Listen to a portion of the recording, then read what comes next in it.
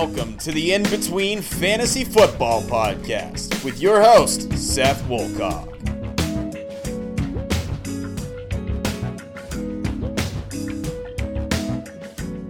And welcome in, folks, to the In Between Fantasy Football Podcast, Episode 1.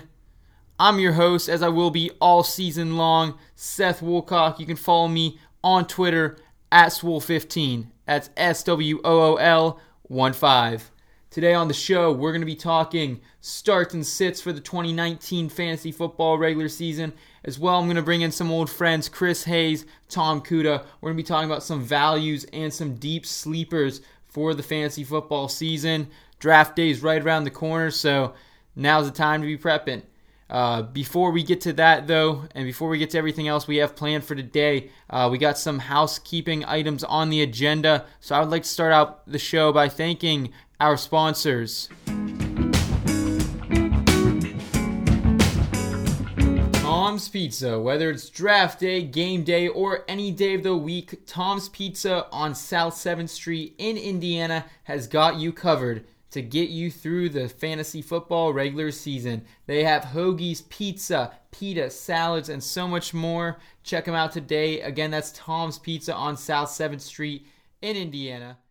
I'd also like to take this time to thank the man who creates all the music for us here at the In-Between. That's Nate Miller, aka his artist name is Ism. You can follow Nate and his music on Instagram at Crazy Nates. That's spelled CrazyN8S. Again, that's Crazy Nates on Instagram at CrazyN8S. Nate's got a new song out with his band Lift the Stigma, The Other Side. Check it out. It's going to be a hit someday soon. That's on Apple Music, Spotify, YouTube, wherever you listen to your music. Also, keep an eye out for another group that Nate is involved in, Sam Wilder. His EP Homebound is about to drop, so definitely check that out as well. Thank you for the music, Nate, and yeah, let's jump into it.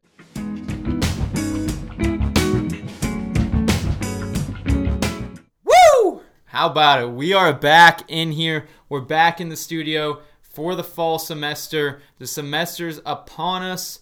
The fall is here. It's getting cool at night now. I can feel it when I go to bed. I can feel it when I wake up. Football season is here. I'm pumped up. So let's jump on into today's show. So for those of you who do not know me, my name is Seth Woolcock. I'm a senior here at IUP.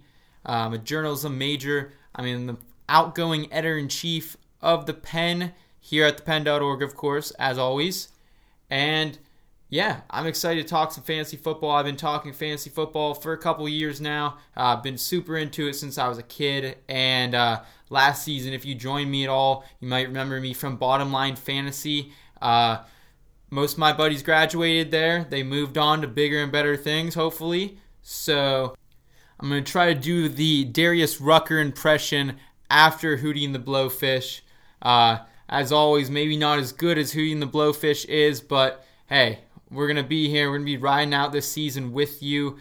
So to fully understand what this show is, what the In-Between is, and who I am, you have to understand a little bit about myself, about my background. So it all kind of started 1998 was when I was born. I'm 21 years old. I was born in Kane, PA. It's a small, very small rural town up in western PA there. Kinzu Bridge, if you ever heard of that, that's the area I'm talking about. Very obscure, very obsolete, if you would. When I was 16 years old, I moved to Kerwinsville, PA, down a little south in Clearfield County there. After high school, I knew I wanted to pursue journalism. So, yeah, I packed my stuff, headed to IUP, and been here ever since. I've had a great run at IUP, met some amazing people, had amazing opportunities, amazing memories. Been with the Pen since the moment I walked into IUP roughly about 3 years ago. So it's been a fun journey, and this is my last season at least recording for the Pen. Definitely want to keep pursuing this. Hopefully one day build a career out of fantasy football writing and podcasting. Yeah, so everything you're about to hear is straight from my fantasy football column I put out every week at thepen.org. It is called Start, Sit, and Seth. Basically, how I run these columns is I start out with about 500 to 1,000 word anecdote, something from my life, something relevant. It's a technique I first came across in Matthew Berry, ESPN Love-Hate column. If you haven't seen Matthew Berry's Love-Hate column, definitely check it out. Got a lot of love for it. Always a great inspiration, and that's kind of why I did this. I feel like I have these stories to tell, and while some journalists don't see it ethically to put yourself in the story, I feel like in this circumstance, this column writing format, it makes it better. So yeah, basically, I give this anecdote about my life, something relevant to the readers, and then I do my starts and sits for the week. This particular column was based off the whole regular season as a whole rather than, week one. That will be coming later next week. Check that out as well, as always, at thepen.org. Start, Sit, and Seth. So this particular column, I talk about how this brand I've made, the in-between, how it came about, and why I think it's so relatable to other people I know. So basically, I think whether we as humans like to admit it or not, we're often in pursuit of something, a destination, an object, an end game. So basically, we're all in between something. Whether it's getting that degree, on graduation day, or it's standing at the altar with your significant other, walking into that dream job. There's so many things we're in between. Every day, we're in between different scenarios, different things we have to go to, meetings, classes. Life is just a phase of in between. Basically, I feel like more than ever I'm in this in between phase. I'm 21. I'm going to be graduating college here in just a couple of months. I have no idea what I'm going to do with the rest of my life. I'm sure a lot of people felt like this at one time, so I'm sure I'm not alone in this. But, I grew up as this small town, rural Western PA kid that I'm not anymore. I can't go back to that. That's not me anymore, unfortunately. But, I'm not this kid who's going to sell his values, and himself and what I enjoy personally to chase some of those dreams that I've wanted to chase my whole life. But even more than that, I feel like I'm an in-between person. I'm not stay up all night, get 5 hours of sleep because I'm working so hard kind of guy. But I'm also that guy who can have fun on the weekends with his friends. I know when to cross the line, when not to cross the line. But regardless of everything, guys, I'm in between. I'm in between something in my life. I'm in between personality. And that's why, you're listening to the In Between Fantasy Football podcast. And chances are, if you're still listening to me through this rant before we get to fantasy football, there's a chance maybe you're in between too. So with that said, I would like to throw out some starts and sits I have for the year. Let's start at quarterback. He's a bad man. Whoa! This brother's on another level. I'm just trying to tell you something. So, a quarterback I would start this season, meaning they would be on my draft list per their ADP. ADP is average draft position. We're going off ESPN format numbers here in a PPR draft. So again, most of this content is going to be relevant for PPR or points per reception redraft leagues. If that's not the type of format you play in, if you're a standard guy still, hey, all the respect in the world, but this is a PPR podcast, so I'm sorry. But yeah, so quarterbacks start. I would love to start this season that I want on my board. Give me some Ben Roethlisberger. Give me the Pittsburgh guy right now. It's gotta help me out. So Big Ben is actually coming off a season where he was QB number 3 on the year. They had to throw a ton last year. Their defense was not where it was. They didn't have a lot of confidence in Jalen Samuels and James Conner at the beginning of the season. So they were throwing. They were gunning. So when I took a trip down to Latrobe this season, St. Vincent College, that is where the Steelers have their training camp. And honestly, man, Ben looked awesome. I had never seen him so engaged with the team before. It always seemed like he was kind of doing his own thing with Fitchner and the OC and everything that. But no, man, he was out there having a blast. Pre-camp, he was out there. Him and Marquise Pouncey were bombing passes at the goalpost. It was awesome.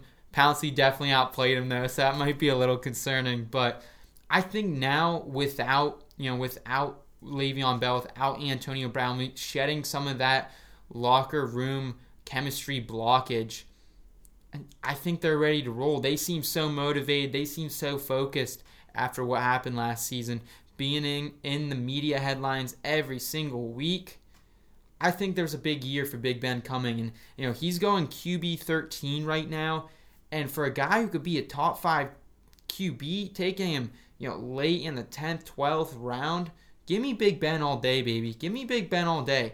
Another person kind of in that range as well I'd like to talk about is Kyler Murray, the first overall pick, rookie quarterback out of Oklahoma. He is playing for the Arizona Cardinals this year. And I get it. I totally get it.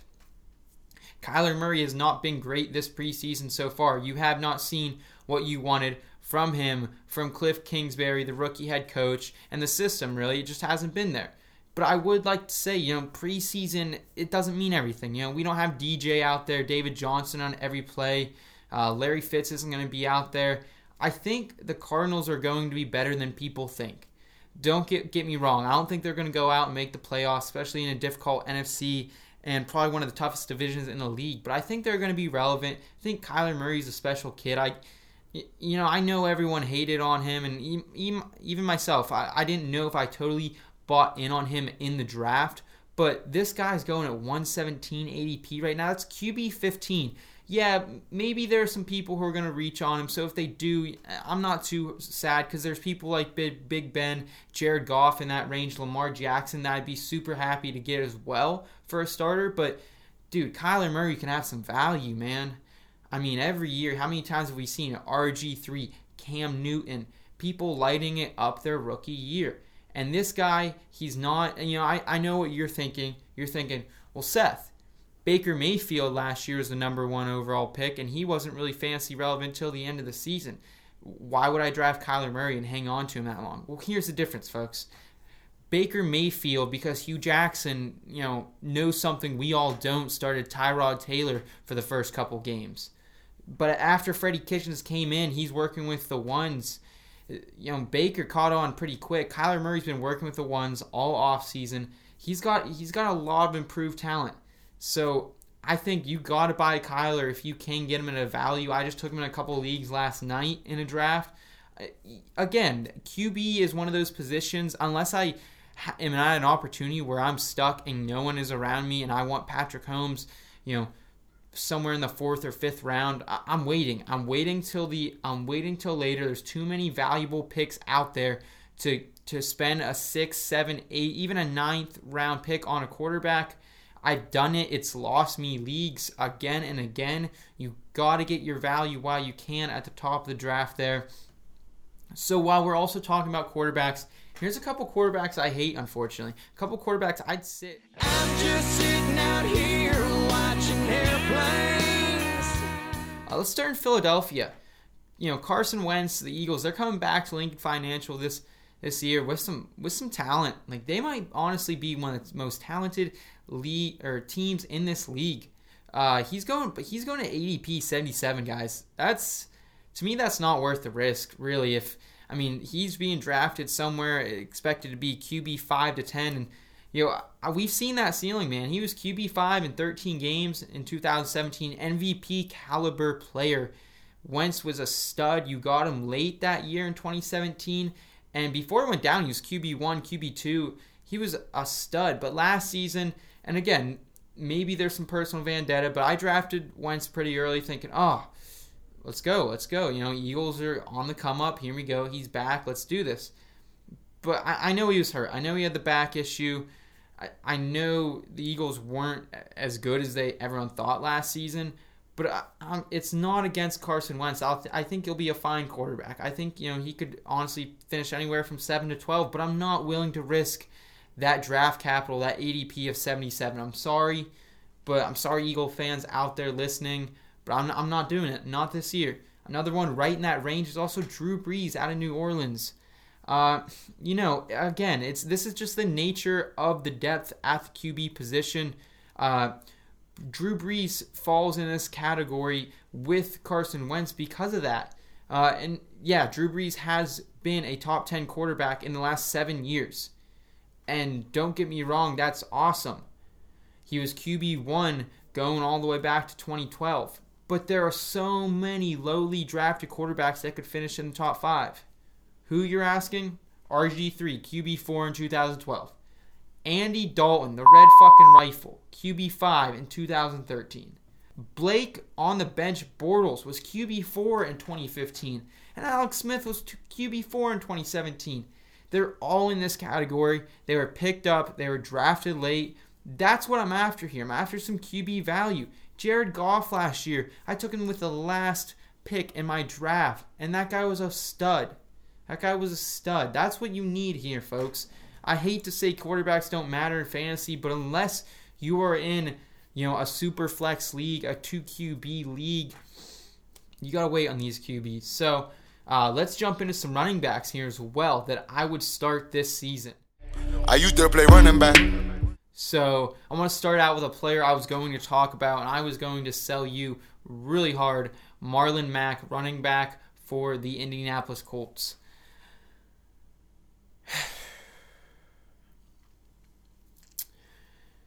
So you probably all know the news by now. Andrew Luck, franchise quarterback, drafted number 1 overall in 2012. He's retired. Andrew Luck has retired at age 29. This was kind of a bit of a surprise coming out of the Colts organization here. They really kept it under wraps. No one really knew about this. I was watching Fox Sports 1 earlier today. Jay Glazer had a little intel that something was wrong, but man, I was shocked. I'll never forget where I was, how I reacted when I saw that. That's probably one of the craziest sports stories I've seen in, oh my God, probably my life. And Marlon Mack he was in for a heavy workload. I still think he is. Don't get me wrong. But I honestly thought Marlon Mack with Andrew Luck under center, the Colts were one of my Super Bowl picks. I thought they could go the distance. They have such an improved offensive line over the last couple of years. Their defense is continuing to get better. Andrew Luck looked awesome last year. They got some new weapons. Devin Funchess, Paris Campbell maybe helped draw people out of that box for Marlon Mack. But now they got Andrew Luck. He's gone. Andrew Luck is gone. Take him off your draft board. You definitely got to lower Marlon Mack. Honestly, before I saw him as a high-end RB2 with RB1 potential upside. Now he's more of an RB2, RB3 flex consideration. But I still think there's value there, folks. They've been talking up Jacoby Brissett all offseason. And I don't know if this is something, Colts just PRing it. But I've heard from multiple experts that Jacoby Brissett's one of the best backups in the league. And that the Colts should feel lucky that New England traded him to them a couple years ago.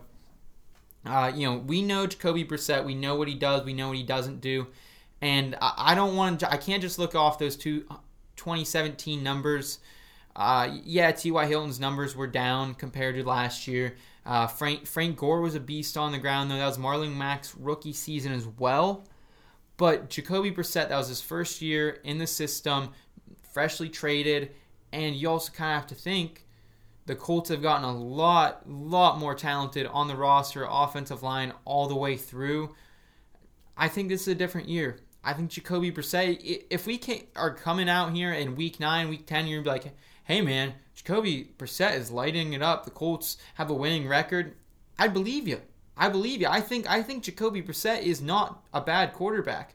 But if you also told me, yeah, Seth, it's Week 8, Colts aren't doing good, the fantasy assets are not doing great, losing record, I believe you. I believe it too. But I wouldn't be surprised if Jacoby Brissett and Marlon Mack, take a step forward here. So definitely keep an eye out for Marlon Mack. He's some value later in the draft. We'll probably talk about that later in today's show. But I'd also like to talk about another running back that I would certainly start this season based on their ADP, and that's Phillip Lindsay, guys. His first season after being an undrafted walk-on for the hometown team, Lindsay toted over 1,000 rushing yards on just 192 carries. He averaged almost the top yards per carry in the league at 5.4. He was kind of the waiver wire steal of the year. Most people did not draft him, so he was looking good. And I hear the concerns out there. Royce Freeman is in. They have talked about going to more of a committee in Denver there, but I think that might not be a bad thing for Lindsey. Kind of at the end of the year there, he actually fell off. His yards per carry definitely dipped quite a bit, and maybe that was because he was a little tired. Honestly, I think if you can mix Royce Freeman into a positive change of pace back, and they added some more run protection. They got Noah Fant, the tight end out of Iowa, there in the first round. They added Dalton Risner, the offensive tackle there. I think they're going to be a good team. I think they're going to be better than people think. Joe Flacco has a little something to prove, I think, moving from Baltimore to there after being outed by Lamar Jackson in that gang. So I think it's going to be interesting. I think Denver is going to have a similar mindset to what Seattle did last year, trying to win on the ground and with their defense. They have Chubb up front. They have Von Miller. They have some good defensive pieces here, and it's just another year for them to mature and kind of go into that. So it'll be interesting to see. Hopefully, I hope we get to see Drew Lock play at one point. I think that could even boost Lindsey's value a little more. But yeah, Denver is definitely one of those teams I'm getting some good vibes from, and I think they could be, one of those teams that provide some good, solid fantasy assets later in the draft. So I'm definitely all in on Lindsey at his current ADP, going at RB28. Definitely like that. So let's talk about some running backs. I unfortunately do not like this season. Running backs, I would sit. I'm just sitting out here watching airplanes. So don't get me wrong here. I think Mark Ingram is still a good back. I think, former Heisman Trophy winner, former Saint. He was a stud. He was a stud for a couple years in fantasy. He helped Drew Brees, Sean Payton, that gang, get to where they were these last couple seasons. But it's not Mark Ingram. It's the system, and it's kind of how we've seen this going back a couple years ago. Alex Collins was actually a guy I did not like going into last season, as well as Justin Forsett the year before. Because we've seen this, folks. We've seen these Ravens running backs all the way to Ray Rice.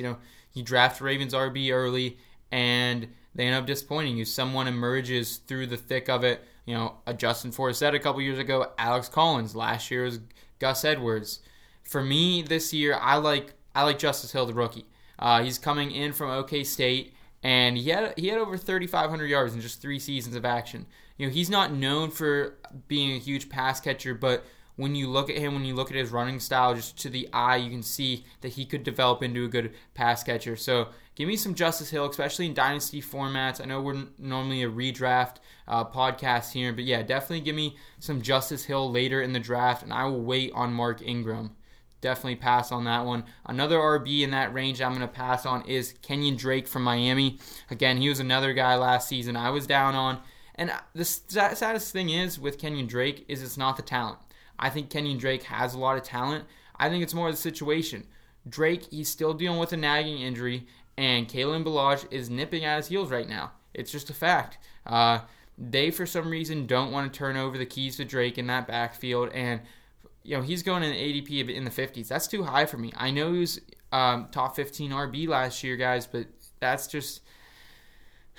I don't know what to say. I think Kenyon Drake has some talent. I think he's a good back, but he's going to be playing on one of the worst teams in the league, and I just don't believe in Miami right now. They're even having talks of getting rid of one of their best offensive linemen for Jadeveon Clowney, whose contract is expiring after this season. So I don't know what's going on in Miami. I will stay away from every Miami asset there is. Maybe I'll take Kalen Ballage late in some drafts, and maybe a dynasty pickup here and there with Josh Rosen. But other than that, I'm good on Miami. I'm good on Kenyon Drake.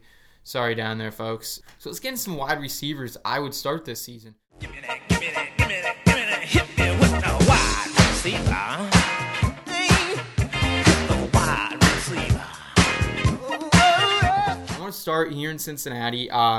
Tyler Boyd. The common excuse of why people don't want anything to do with Boyd this season is because he was not very productive last season once A.J. Green went down with the injury.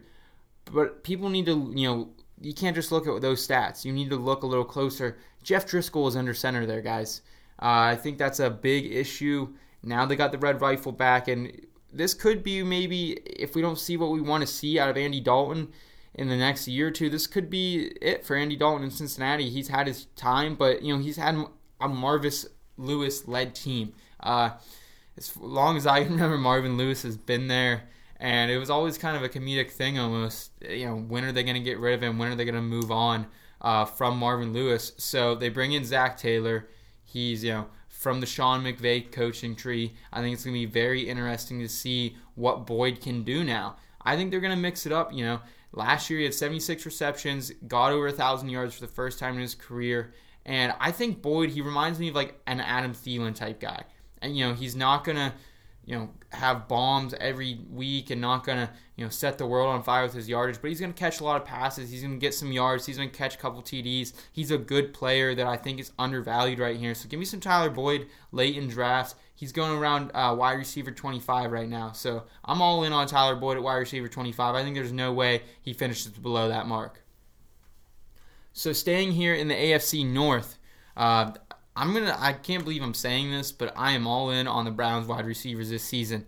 Never been a big OBJ guy. Never been a huge Jarvis Landry guy either. But I think Baker Mayfield, even though I doubted him when he was drafted when he was in college, more because of the attitude rather than how he played. But he was great last season. I think he's the real deal. Baker Mayfield last season under Freddie Kitchens, those last 8 games, when he threw the ball more than 15 yards downfield, he threw for over 1,000 yards, 6 touchdowns, and had a healthy passer rating of 107.4. That's awesome. And I think you add OBJ, one of the best downfield threats, to an already stacked offense. Nick Chubb in the backfield. They're going to get Kareem Hunt back later. You got Jarvis on the outside, a couple guys, Rashad Higgins, Antonio Callaway there. They're stacked right now. And OBJ, I think, is honestly someone at the end of the season, if he stays healthy. That's the biggest thing with me that worries me about OBJ is, can he play 16 games? But I think if he can play 16 games, I think OBJ could be the number 1 wide receiver by the end of the season. And he's going at wide receiver 5, back end of the first round here. I'm all in on OBJ. Jarvis Landry, kind of the same thing. He's being drafted as wide receiver 32.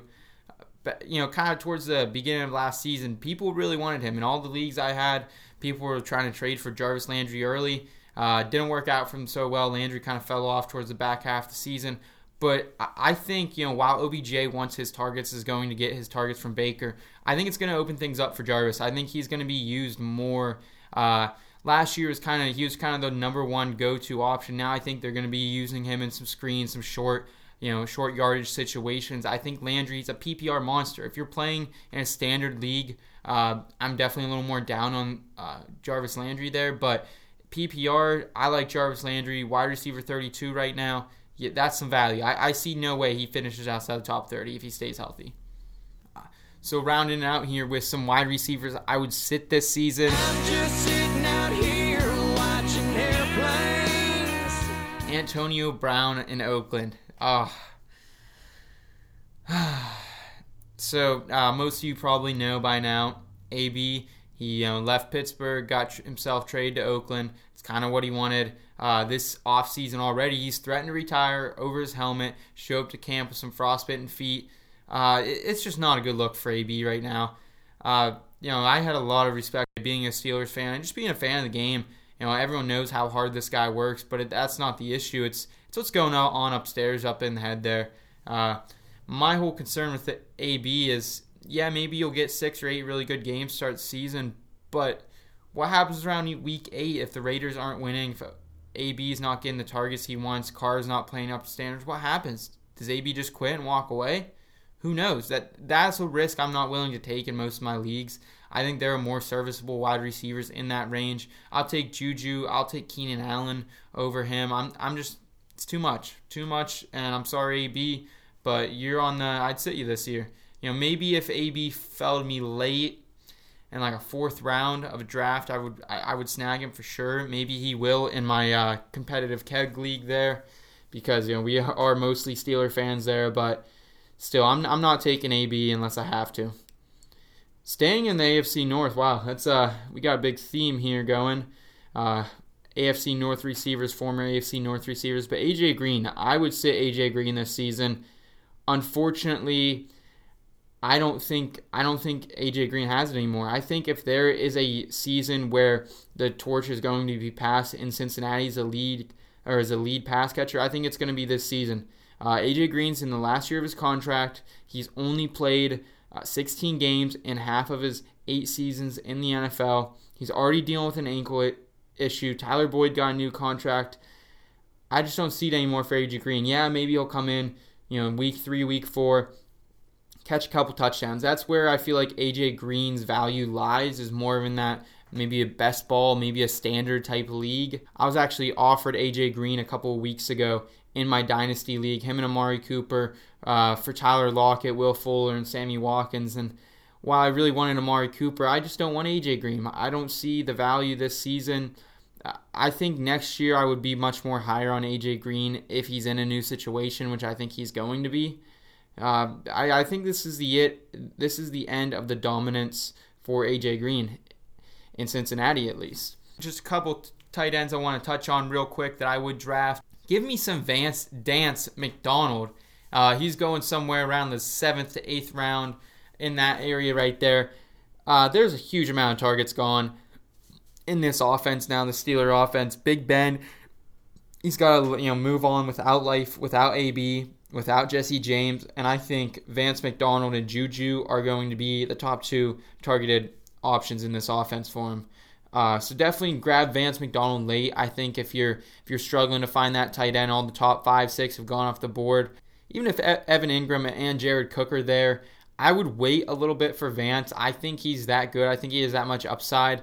We saw it a couple years ago when he was with the Niners too. Vance is a talented player, and I think now it's just starting to show through, and he's hitting his peak. So if there's a year I want Vance McDonald, it's this year. I'm all in on Vance McDonald. He's got 2 souls now. Chris Cunty, he's down. So thank you for that, Chris Cunty. And I'm all in on Vance. And one more tight end I want to throw out there to you real quick is Mark Andrews.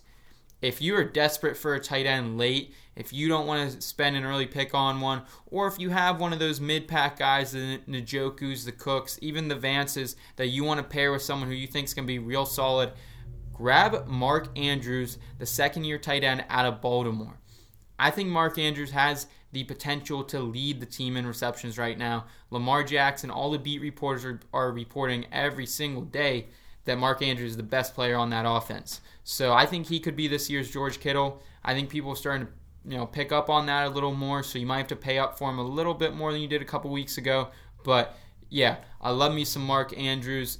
That's it for Start, Sit, and Seth today. Thank you. And we're going to be right back on the show. We're going to talk about some deep sleepers with our boy Tom Cuda down in Florida. So stay with us, folks.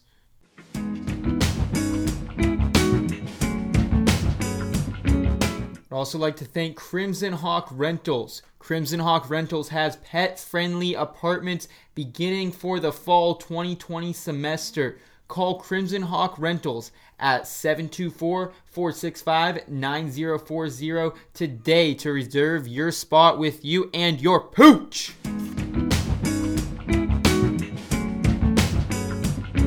And we're back on the In Between Fantasy Football podcast. I'm joined by a good friend of the show who's going to be joining us throughout this season, all the way from Ocala, Florida, Tom Cuda. How you doing, Tom? Good. How are you? Oh, I'm doing good, man. Thanks for joining us today. Yeah, absolutely. This is going to be a lot of fun. Yeah, absolutely. Tom's been a good friend of mine for a couple years. Actually met his now wife, Allie, back at the pen a couple years ago, and we've been bros ever since. Fantasy football nerds for life. How about it, Tom? Absolutely. So today, Tom and I are going to be talking about some deep sleepers. These are some guys you can grab late in your draft. If you're in a shallower redraft league, maybe even off waivers before week 1 starts. So, Tom, kick us off. Who you got first, man? So first, somebody on my radar, someone I actually took with the last pick of the draft I just did a couple days ago, Devin Singletary, the rookie running back for the Buffalo Bills. He is sitting behind LaShawn McCoy and Frank Gore, but both of them are older and fairly injury-prone. It's looking like he's on a pretty short time frame before he's going to be getting at least a decent amount of carries, would be my guess. I can't imagine they're going to get too far into the season and not use him if he's fresh and ready to go. Yeah, Devin Singletary is definitely a guy I've had my eye on this whole offseason. They've been hyping him up for a while. After that last game, it seems like Frank Gore he's got those infinity stones or something right now. He ripped off a huge touchdown run, so that was cool to watch. But, yeah, I think it's a matter of time with Devin Singletary. I know definitely in Dynasty leagues, I would say he has a ton of value moving forward. I'm a little worried that, it might be week 8, week 10 until really they're giving him the rock. Are you concerned at all with that going forward in redraft leagues this season? Absolutely. I drafted him knowing full well that should, any of those early season injuries where somebody else becomes more relevant, I am ready to dump him if they don't move on quickly. I just have a feeling, given the Bills, given LaShawn McCoy's injury history from last year, that Devin Singletary, I know the Dolphins aren't going to use running backs the same way the Bills do, but last year Frank Gore split time. So if either Gore or McCoy gets hurt, then Singletary's up for, at least half of a two-headed beast, somewhere in there. Absolutely, definitely. Yeah, he's going somewhere around the 170 ADP in ESPN PPR redraft league. So definitely a guy you can grab in one of those late rounds that could have some value. Maybe a potential league winner down the road. So, Tom, who do you have next here on your list you'd like to talk about? All right, so next I want to talk about a rookie wide receiver out of New England, and N'Keal Harry from graduated out of Arizona State University. He has been pretty good this off season so far. I would anticipate that his role will grow as time goes on and as he gets trust in the Belichick system. He's fits everything that the Patriots usually draft a wide receiver for. They definitely went into that room picking him with a role in mind for him in that offense. Now, of course, this is, deep sleepers, so he, again, might be somebody that you sit on the bench for the first couple weeks, but the hope is that he could be a flexible position by week 3 or week 4 if all goes well and he does what he needs to do. Yeah, it kind of reminds me of a Calvin Ridley pick from last year, a higher draft pick in the draft, of course, in the real NFL draft, and you might have to spend a little more capital than you might be comfortable right off the bat. Maybe, 11th, 12th round pick. Depends on how high your league is on him. But, the Patriots, they're good. They're going to be winning games. They're going to be throwing a lot of touchdowns. We know that. We've seen that throughout the years. And now they lost Gronk. That's a huge hole. And, there are some people, I believe in Matt Lacrosse a little bit. I'm not sure where you stand on that. And I think Julian Edelman gets a huge bump this season. But again, there's health concerns with Julian Edelman and with the rest of that Patriots wide receiver depth chart right there. Yeah, that's what another consideration for Harry is that he's young. Edelman absolutely takes a huge bump, but if anything happens to Edelman, Josh Gordon looks like he might be coming off the suspension list, so he's sure to factor in. But there is definitely a world where I could see him being like the absolute rock solid wide receiver 3. Yeah, absolutely. Absolutely, yeah. I don't buy into Josh Gordon as much as everyone else does, unfortunately, just because I've seen this road before. We've seen this game played before. I had a buddy on the podcast last season that was telling me Josh Gordon was going to be wide receiver 1. I just don't trust Gordon right now, and I think N'Keal Harry's definitely a deep sleeper you should look out for. Who you got next, Tom? Next up, certainly a hometown pick for me, but if there's one thing the Steelers know how to do well, it's draft wide receivers. And James Washington should absolutely be somebody that you pick up. He went undrafted in at least a couple drafts that I've done so far this year. Right now he's sitting on the waivers in one of my leagues. But I have every confidence that Dante Moncrief will blow the opportunity given to him and that James Washington will be the number 2 behind Juju before. I think it'll probably end up being that way immediately. James Washington has a lot of talent. The Steelers are very good at drafting and coaching wide receivers, And I really think that he's going to end up surprising some people and be a good wide receiver 3, wide receiver 2 for most of the season. Yeah, definitely on board with that. What you said, Tom, everything was great there. I think Dante Moncrief has some value. Definitely the beginning of the season, I can see him catching some touchdowns. Ben likes to go deep. He's a deep threat. But I think what we've seen out of James Washington this offseason, it's a little bit of a dilemma for sure. He has been the best receiver in camp in the preseason games, but the issue is he's playing with his former college quarterback most of those snaps, Mason Rudolph. So it will be really interesting to see if he can kind of edge Moncrief out for that number 2 position. But when I think he does, I think he's taken a lot of nice steps forward this offseason. There's no AB to kind of step on his toes at all. So yeah, I think James Washington, he's going late. He's going really late. If you're a Juju owner, or if you're just a Steelers fan, or just someone looking for that wide receiver with some high upside. Let's face it, Tom, there's about 170 targets that are not accounted for going into this season for the Steelers. They got to fill them somehow. Yeah, and, Juju's going to have his first season of full double cover every single game and lots of shadows by, defenses and stuff. So it could really open up some space for Big Ben to have to force to another target. And I really just think that given Dante Moncrief's past, it'll more than likely end up being James Washington. I love it, man. Let's go Lurs. Absolutely. I love the Steelers. I'm so hyped for this season. I'm glad that a lot of the drama's gone from the team and we can just play some good football. Yeah, speaking of the Steelers, I want to throw in one of my deep sleepers for you, Tom. What do you think about Jalen Samuels, second-year running back for the Steelers? What do you think about him maybe as a deep sleeper consideration? I love Jalen Samuels. If you're going to draft James Conner, you have to draft Jalen Samuels. You need that handcuff.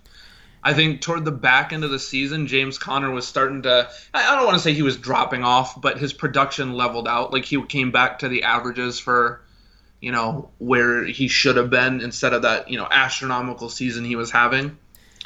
So you definitely need to have the handcuff, because if they keep doing the, bell cow to James Conner, he's a perfect handcuff.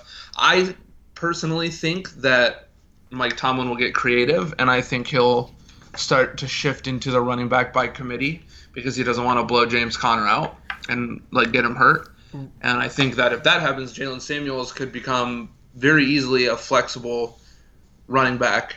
Oh, yeah. Yeah, on a week-to-week basis. So I had the pleasure of going down to Latrobe this summer, watching a couple preseason camps, and they were using Jalen Samuels kind of almost in a similar role to how the Bears used Tariq Cohen and the Patriots used James White. He was on the field. He was lined up in the slot. He was actually lined up next to the O-line in a tight end position at one point as well. They liked him on the goal line. He's a big guy. This might be a hot take for some of our listeners out there, Tom, but I honestly think that Jalen Samuels, James Conner could be kind of that 1-2 punch that we saw from the Saints 2 years ago with Kamara and Ingram, maybe to a lesser extent for both of them, but I think they can both be startable assets moving forward. So, yeah, I'm all in on that. Yeah, I absolutely agree. I think that possibly to, the chagrin of fantasy owners, it seems that a lot of teams, in effort to keep their running backs healthier for longer, are switching to that 1-2 punch system where it's, thunder and lightning, but both of them stay a little healthier because they don't have to fully do one or both things at the same time. And I think that the Steelers will probably end up going that road. And if they do, Jalen Samuels will certainly be able to carry his weight from what we've seen of him so far. Yeah, absolutely. Even a quote from Coach Tortorella up here at IUP last season while I was interviewing him, he said, when you're going into the fourth quarter, if you have one running back who's taking all the snaps, and he's gonna be tired by that fourth quarter. But if you have 2 or even 3 that have taken some of those snaps, and you got 2 or 3 that are ready to go in that fourth quarter, that's kind of what you need. I think that's kind of what I want to see from the Steelers. We've seen this road before. We've seen Le'Veon Bell by December banged up, out for the season. James Conner, he has an injury history. We know that. We need to protect him, and I think Jalen Samuels is the perfect counterpoint for that. Agreed. Who else you got for us, Tom? Next up, tight end. Mark Andrews from the Ravens. I think he has built a very, very good rapport with Lamar Jackson. This being Lamar Jackson's first full season, I think there's going to come a lot of those oh crap moments where plays break down that he didn't think were going to. He's going to run into still a lot of those, he may have played a playoff game, but he's still going to have some of those oh crap moments that younger quarterbacks just have to go through, which means he's going to be looking Mark Andrews' way a lot, especially with the rapport the two of them have together. Mark Andrews isn't getting drafted in the place of somebody who would be like a core receiving option right now. I think he could be, and I think that, if he slips down far enough, you could spend some of your earlier round picks getting depth at the running back position and then just scoop Mark Andrews up toward the back end and have a good solid team when the day is done. Yeah, we actually talked a little bit about Mark Andrews on this podcast earlier. In fact, he was one of my starts for the season, meaning I would draft him where his ADP is. This guy could honestly be one of those tight ends who leads their teams in receptions. Like, let's be honest, Baltimore does not have much outside of Mark Andrews as far as on the outside right now. They got some young receivers. Willie Snead does not really intrigue me. I think Mark Andrews has potential, and this could be a little hype, and I've heard it, from a lot of different podcasters, but he has the potential to be this year's George Kittle, I think, and at the ADP he's going, I'm all in on Mark Andrews. Great pick there. Absolutely. Thanks. Next up is Geronimo Allison from Green Bay. I think given the success that Devontae Adams had last year, he's a great wide receiver, don't get me wrong. He's definitely going to be, way, way up there this year. But there's still a lot of space, and Aaron Rodgers, all great franchise QBs, genuinely like to spread the ball around, keep things fresh, keep the game moving. And I think that Geronimo Allison is very likely to be the number 2 option on that team. Now, of course, 120 targets are going to go Devontae Adams' way, but a lot of the rest of them, Aaron Jones isn't much of a receiving running back, so they're probably going to try to keep him on the ground, and that would leave, I would assume, the second bulk of the targets to go to Geronimo Allison, and he's done great with what he's gotten opportunity-wise so far. The coaches seem to like him. He does really well in practice, and I just think that for a later sleeper, a lot of times my draft strategy is usually pick heavy on running backs in the front because there's a lot bigger of a cliff in skill levels. Right. And then, on the back end, you can go pick up somebody like Geronimo Allison, where you could end up with somebody who's a perfectly serviceable wide receiver 2 for the bulk of the season at, half the price you'd normally pay for a wide receiver 2 by name recognition. Absolutely, yeah. I think that Green Bay wide receiver core is interesting. Geronimo will be in the slot. That's what we're hearing out of Green Bay's camp. MVS, he'll be on the other end of Devontae Adams, lining up probably on the left most of the time. So are you worried that MVS is, he has a chance to kind of steal some of those targets, or are you committed to Aaron Rodgers, slot guy, whoever that's been for the last couple of years, Jordy Nelson, James Jones, going back to Randall Cobb even?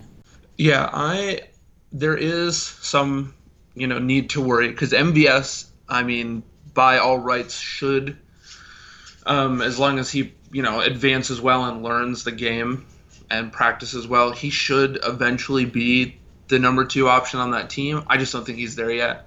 I think from some of his camp talks and some of the way the coaches are, he's just not quite fully developed yet. So I think this season will end up, Aaron Rodgers staying comfortable in the slot, especially given last year how frustrated Aaron Rodgers was with people who are screwing up in practices and, people who weren't where he needed them to be when he needed them to be there, given the tight windows he likes to throw into. I think that he's just going to find he's going to have a good appreciation for the little bit more veteran of Geronimo Allison, even if it's not by a ton. I just think that's where he's going to go. I think he'll stay where he's comfortable and throw to the slot a pretty good amount. Yeah, absolutely. I definitely agree with you on that. Kind of late here in the draft, also, one of the things, like, because MVS is going right around the same area that Geronimo is, kind of similar to our guys in Pittsburgh there as well. So for me, splitting hairs there, I go with the one who has less injury history. That's just me. That's how I'm going to play it. I know Geronimo got hurt last year, and MVS didn't. MVS was kind of there throughout the season, so I'm going with MVS there, but I do think you make some very strong points for Geronimo as well. Yeah, I'm not. And honestly, I don't think that's a wrong decision. Usually trying to avoid injury history is not a bad idea. And, I mean, if you're picking somebody Aaron Rodgers is throwing to, kind of hard to go wrong. Yeah, absolutely. I would definitely take him back in our Dynasty League right about now from you. Yeah, exactly. I was going to say, I own MVS now in the Dynasty League, so I'm certainly not going to sit here and say that he's not going to be good someday. Yeah, absolutely. That was definitely a sneaky piece I kind of threw in there. I think that was with that Nick Chubb trade I got from you, which was, in my honest opinion, a steal. But yeah, I was going to say, I don't think when we made that trade, nobody knew quite what was going to happen with Nick Chubb. I've been all in on Nick Chubb since the Georgia days, man. So I was great. happy to get that from him, but now I'm left a little bit short in wide receiver, so we'll see what happens there. Well, and as we've seen through the history of the NFL, having a better wide receiver a better running back is better than, having a little bit of wide receiver trouble. Absolutely, absolutely. You got anyone else there for us, Tom? I think, I'm going to dig real deep here for a minute. Brian Hill from the Falcons. He's a rookie running back. Now, technically, by the depth chart, he is below Ito Smith. He is not the backup for Devonta Freeman. Like, he's below him. But recently, he has started to really show up in preseason games and in camp. And there's actually talk of him getting put, like, if Devonta Freeman were to be injured, Ito Smith would not take on the full-time role. He would stay where he is, and they would bring Brian Hill up to take on the full-time role and give him – there's even talks of him getting some of the goal line work instead of Devonta or Ito, since he's so big and fast. Mm-hmm. So I think that if you have, in a league with a little bit of a deeper bench, or if you're drafting Devonta Freeman, take Brian Hill as your handcuff instead, just to be safe. Like, if he has any kind of injury troubles throughout the season, you're going to want Brian Hill to be there because it seems like he's going to be the one who ends up filling in that space. So he might not be useful for most of the season, but it's definitely somebody to keep your eye on in a deep bench league or dynasty. But like I said, that's real deep sleep. But yeah, absolutely. But I completely agree with you. To be honest, I've liked Hill since I've heard his name early this offseason. I've honestly never been a fan of Ito Smith. I actually just dropped him on our Dynasty League, so I was tired of having him on my bench. But I kind of see this could work out. If you remember a couple years ago when Devonta Freeman burst onto the scene, everyone thought, Tevin Coleman was going to be the guy. And Devonta Freeman kind of came out of the gates hot, and they never looked back. I could see, if Devonta Freeman, unfortunately, were to go down, and, we don't wish that upon any players. That's not how we roll here on the In Between Fantasy Football podcast. But if something were to happen to Freeman, I could see a similar trend there with Hill. I think he has a little more pass catching ability, and honestly, Ito Smith he's just a guy. He is, and Ito Smith didn't show well. He was very inconsistent when he got the chance to be the starter. Like when he was the guy for a little bit last year, he did not instill a lot of confidence. So I think the coaching staff would very much probably give Hill the first at bat should anything bad happen. Again, agreed totally that let's just hope Devonta Freeman has a great season. But he's definitely somebody to keep an eye on. And like I said, I personally am of the opinion that if you're picking handcuffs for your starting running back, get him instead of Ito. Yeah, absolutely. Ito Smith only averaged 3.5 yards per tote last season. I don't think that gets it done in Atlanta. I don't think that's, with Matt Ryan, Julio, Ridley, so many playmakers, I think they're looking for a little more explosion. I don't think Ito has it.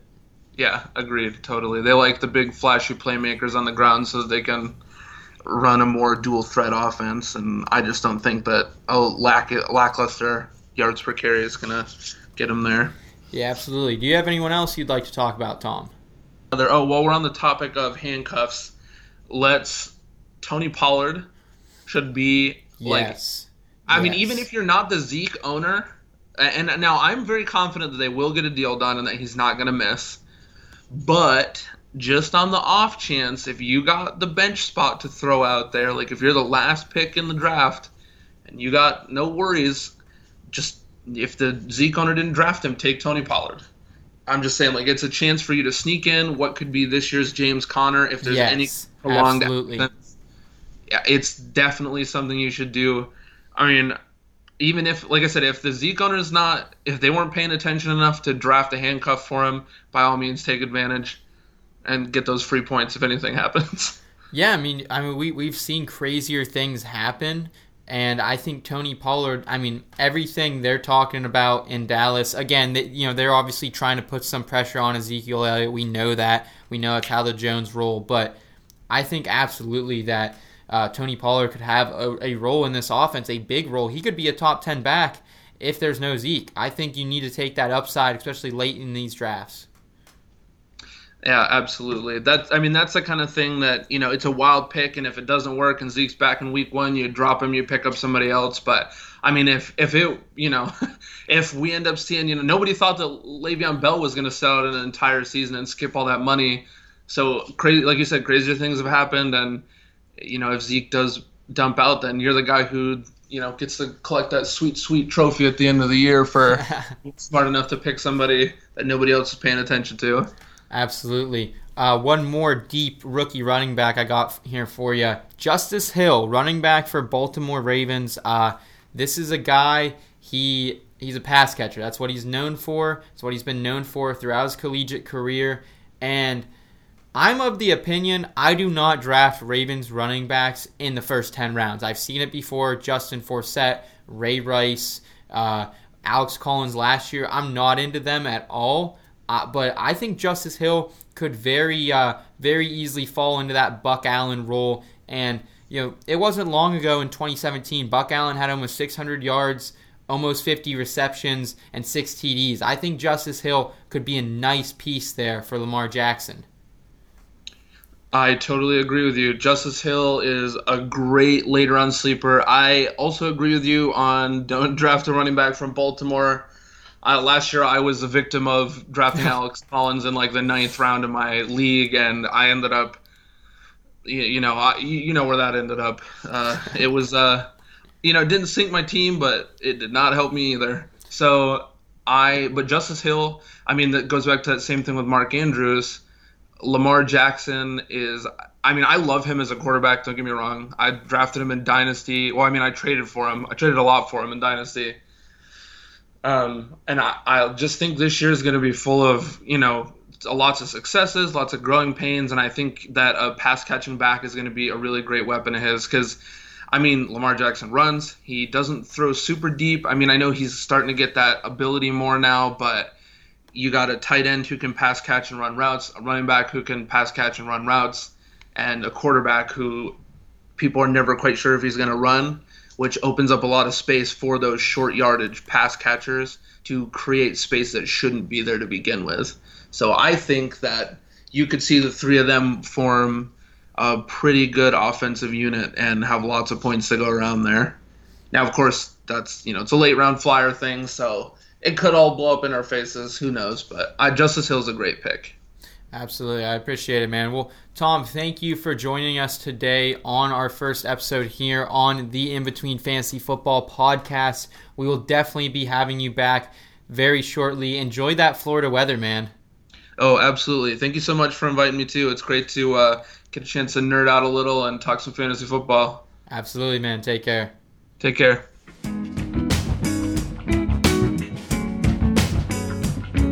And finally, I'd like to give a big shout out to Cook Chiropractic.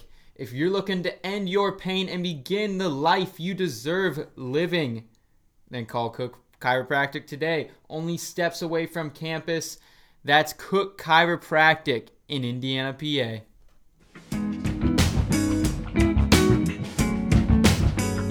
And we're back on the In Between Fantasy Football podcast. I'm joined by my good friend, former Penn editor-in-chief, and currently the marketing assistant at Tri-Rivers Multi-Skeletal. I don't even know how to say that, Chris, honestly.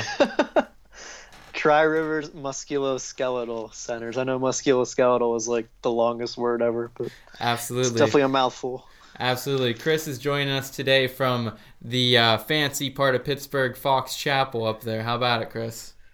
Super fancy. Oh, yeah. I'm just sitting here in my childhood bedroom. Yep. That's how we do it. I met Chris a couple years ago. He was the editor-in-chief when I was just the culture editor a couple years ago back at the Penn when I was giving some ridiculous fantasy football, throwing chocolate milk at your girlfriend type editorials to him. Oh my God, I forgot about that. That's a throwback. So Chris is joining me today. We're going to be talking about some different values you can find late in your draft. These are going to be some players you can grab late and could pay off some good value moving forward. Chris, who you got for us today? I got a couple guys. I'll lead off with a guy who has been injured for the past couple of years. He's had a couple injury-plagued seasons. But he's healthy this year. He's an older guy, but I think he's going to put up big numbers. That's Greg Olsen, the Carolina Panthers tight end. Yeah, I'm going tight end first. Believe it. Like I said, a couple injury-plagued seasons, but he's still capable of producing huge numbers, especially this year. It's kind of a weak tight end class. You have like Kelsey, Ertz, George Kittle, those guys at the top, kind of that top tier. But then after that, it's kind of like anybody's guess. I know there are a couple guys that people are taking pretty early, like Njoku in Cleveland and Vance McDonald here in Pittsburgh. But Greg Olsen's a guy who put up numbers for a long time. He had 3 straight seasons of over 1,000 yards receiving in Carolina. He's got great chemistry with Cam Newton, assuming Cam's healthy. Of course, right now, as we're recording this, Cam is like questionable for week 1, but I heard he's going to play, so. If he does play and if he's out there, Greg Olsen's a guy you want to target. Super high upside for him this year, especially in the red zone. Cam loves going to him in the end zone. He's number 23. He's the number 23 tight end in standard leagues, number 25 in PPR leagues. I think that's way too low. So if he's on the board, like for potentially like your tight end 2 even, take him. Take him for sure. And he might be a tight end 1 at some point this year. If he gets back to those numbers from 2014 to 2016, he was just tremendous. So if he stays on the field, Greg Olsen's a guy that you want to take for sure. Yeah, definitely. He's kind of in that group of veteran tight ends this year, the Delaney Walkers, the Jordan Reeds of the bunch, who've exactly. All kind of stepped back because of injuries the last couple years. But yeah, if I didn't have one of those top tight ends, the Kittles, the Ertz, the Kelseys of the world, I would definitely grab Greg Olsen late. He could definitely pay off some value. And, if you have him for the first 2 weeks and he doesn't do what you want to do, you can simply cut him and move on, and you don't feel like you spent a lot of capital on him. Exactly. He's a great late round guy, and that's all about what this segment is, just late round value guys. For me, Greg Olsen's perfect. Because honestly, at the end of the day, I've had those teams last year. I hit on my first 5 picks. Todd Gurley, Juju, Brandon Cooks, Tariq Cohen, you name it, like Adam Thielen. But what I struggled with is later in the draft, I missed on those value guys, the Tyler Lockett's of the world. So absolutely great pick there, Chris. Who else you got for us today? My second guy might not be as much of a guy you take late in your draft, but he's a guy who I think is kind of being forgotten about in terms of running backs this year. He's on a new team. That's Mark Ingram, the Baltimore Ravens running back. Like I said, he's probably going to go pretty early in your drafts. He's not going to go in the second half of your draft. He's a running back who's going to be a starter. But he's not in New Orleans anymore, and Alvin Kamara has taken that sole mantle now in New Orleans. And Mark Ingram on a new team, a run-heavy scheme like Baltimore under John Harbaugh and Lamar Jackson, who's the young quarterback there now. They've completely revamped their whole entire scheme. And it seems like they're going to go maybe a running back by committee with him and Gus Edwards and the rookie Justice Hill. But I wouldn't put too much stock into Edwards, and Hill's still young. He might get more carries as the season goes on. But Ingram's a guy who has been doing this for almost a decade now. Not really the best like pass catcher, but I read before I came on that they might use him on passing down, so he might get some more looks catching balls out of the backfield too, which gives you even more value. Yeah, like I said, those top 10, 15 backs like coming off your board early, those guys will be gone, and you're looking for maybe a running back 2 or a high-end running back 3. You're going to take Mark Ingram. His average draft position is like in the mid-40s right now, which to me is, again, like lower than I think it should be in my mind. And the best thing about Ingram is he's going to score touchdowns for you, and that's where a lot of your points are going to come from. Obviously, if you've been playing fantasy for a long time, you know how important touchdowns are. I'm not going to have to explain that to you. But Mark Ingram finds pay dirt. He has his entire career. So I'm going to take Mark Ingram as my second guy here. Yeah, definitely. It's funny you mentioned Mark Ingram, Chris. He has been talked about in 2 of these segments on the show so far today. He's currently his ADP in ESPN PPR formats. He's going as RB21 at pick 44. So, believe it or not, Chris, in my start and sit column, I actually had Mark Ingram as a sit for me this season. I get everything you're saying. He finds pay dirt, and like honestly, that is an attractive thing. We've seen him catch some passes before back in the day with Kamara and the gang down in New Orleans there, but for me, it's too high of a draft capital for a Ravens RB. Tom talked about it as well last segment. He kind of got duped last year by Alex Collins. I've seen this game before, Chris. You know, the Ray Rice, the Alex Collins, the Justin Forsett. You draft a Ravens RB high, you get burned. A Gus Edwards, an Alex Collins, a Justin Forsett pops up halfway through the year, and you're like, oh wow, this could be really good. You draft him. They stink the next year. And then, but for me, man, I like Justice Hill. I'm not a Gus Edwards fan, but you can't ignore too. He was putting up some points at the end of the year. You can't. I don't think he was. I can't. That's true. I can't think they're just gonna say, all right, you were a stud last season. At the end, we can't just abandon you. Well, for me, it's about 2 things. It's about the fact that Ingram, like you mentioned, Forsett, Collins, Gus Edwards, those guys weren't really proven commodities. And for me, Mark Ingram is a proven guy. He's, like I said, he's been in the league for this is his 9th or 10th year.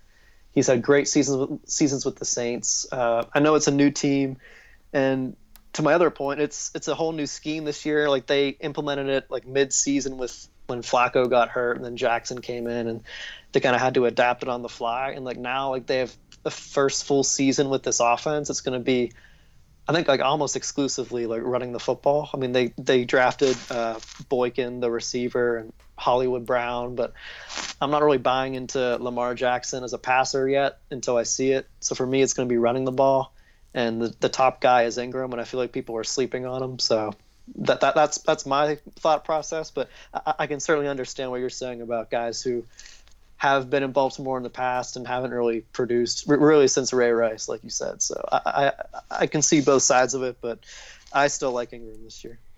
He's definitely a value if he pays off. I feel like late in the game here, you could get a top 10 RB, at pick 44 there. It's definitely a ballsy gamble. It's one I will not make, but I appreciate the input there. Who else you got for us here, Chris? And then my other guy who we talked before I came on, who apparently other people have mentioned too, but I'm going to just throw my hat in the ring, and that is Geronimo Allison, the Packers wide receiver 2, it looks like, this year. We all know that the top receiver for the Packers and maybe the top receiver in your fantasy draft is Devontae Adams, which I disagree with that, but that's a conversation for another day. I'm not high on Devontae. I mean, like he's going to be great, but I'm not really high on Green Bay this year as a team, but we're talking fantasy, so that's a different ball game. But anyway, Geronimo Allison is going to be most likely the Packers' second receiver this year, unless Valdez-Scantling really surprises people. But Allison has been in the system for a couple of years. I mean, they have a new head coach with Matt LaFleur, and that's going to be a whole new offensive scheme, kind of like in Baltimore, except way different. They got to utilize Aaron Rodgers' skill set late in his career. Randall Cobb is gone there now. He's in Dallas. Jordy Nelson's been gone for a while now. I think he retired. But so besides Adams, like your options are really Allison or Valdez-Scantling, and I think you can't really go wrong with either one. But to me, Allison is a good value here. Like I said, new offense, no Randall Cobb, not much wide receiver depth. I saw on Sleeper he's the ranked 101st wide receiver in PPR leagues, which I almost like spit out my drink when I saw that, because I think he's going to be way better than that this year. I think he has legit like wide receiver 2 like upside if he actually performs to his potential and Rodgers gets him the football, which I think he will, because I think Adams could be double covered a lot of the time. So yeah, Geronimo Allison, a guy who is a sleeper and also a good value pick for me. Yeah, Geronimo, he is currently ranked at he's going at ADP of 108 in ESPN PPR leagues, and he's currently ranked at wide receiver 49 in the same format. I'll ask you the same question I asked Tom. Is it purely you like Geronimo better than MVS because Aaron Rodgers has a history with these slot receivers, going back to Jordy Nelson, going back to James Jones, Randall Cobb, all the way back? Is that why you see Geronimo as a better pick, or is it the third-year receiver to the second? I mean, I think it's kind of both, but like now that you mentioned the fact that he's a slot guy, which I knew that going in, but I just forgot to mention it. The fact that he is going to be in the slot, I think that is a big perk for him getting the ball this year. And then, like I said, Adams being double covered a lot of the time, and I mean, like I think MVS is going to have a good year too, but he's still like you said, he's a year younger, and there's just a little more chemistry with Rodgers and Allison right now.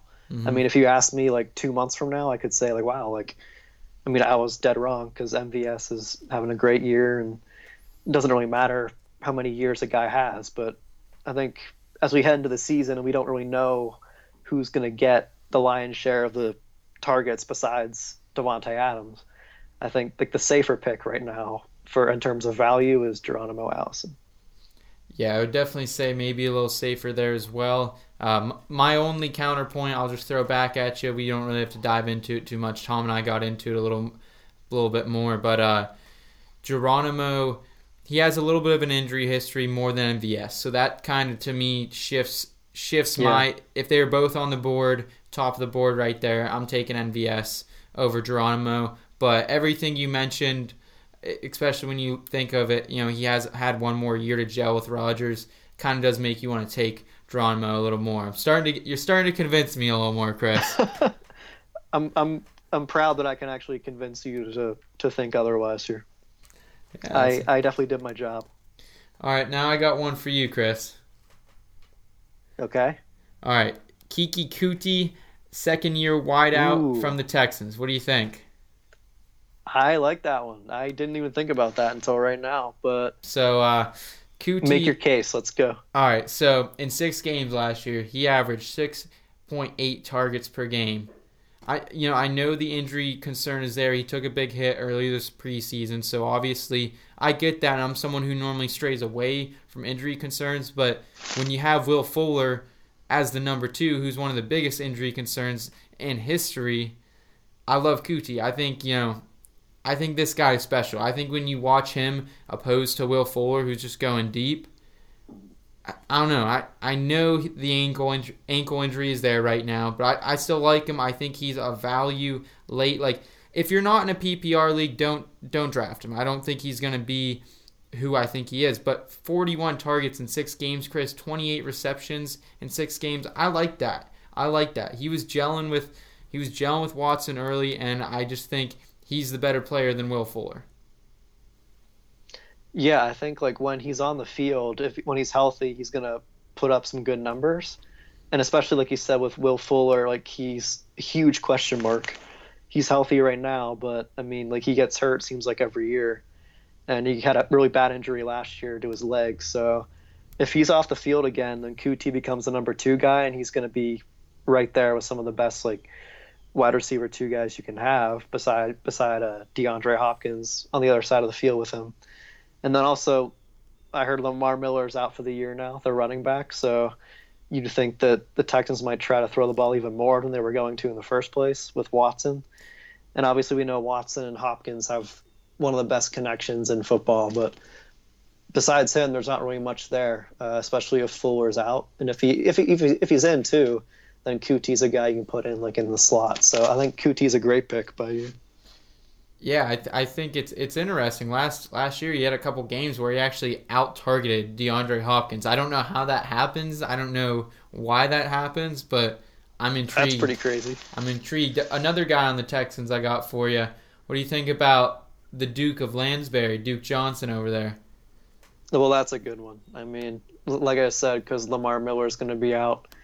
I've heard rumors that they were thinking about signing Jay Ajayi. I don't know if that happened yet or not, but yeah, like that backfield is pretty much empty now. So I think Duke Johnson is going to get a lot of action, and he's a PPR god. So if he's going to be playing all the time, then you're going to put him in. But I want to hear your thoughts on him too. All right. So the Duke and me go way back. We go back to the 2017 season of old. That was by far his best season so far.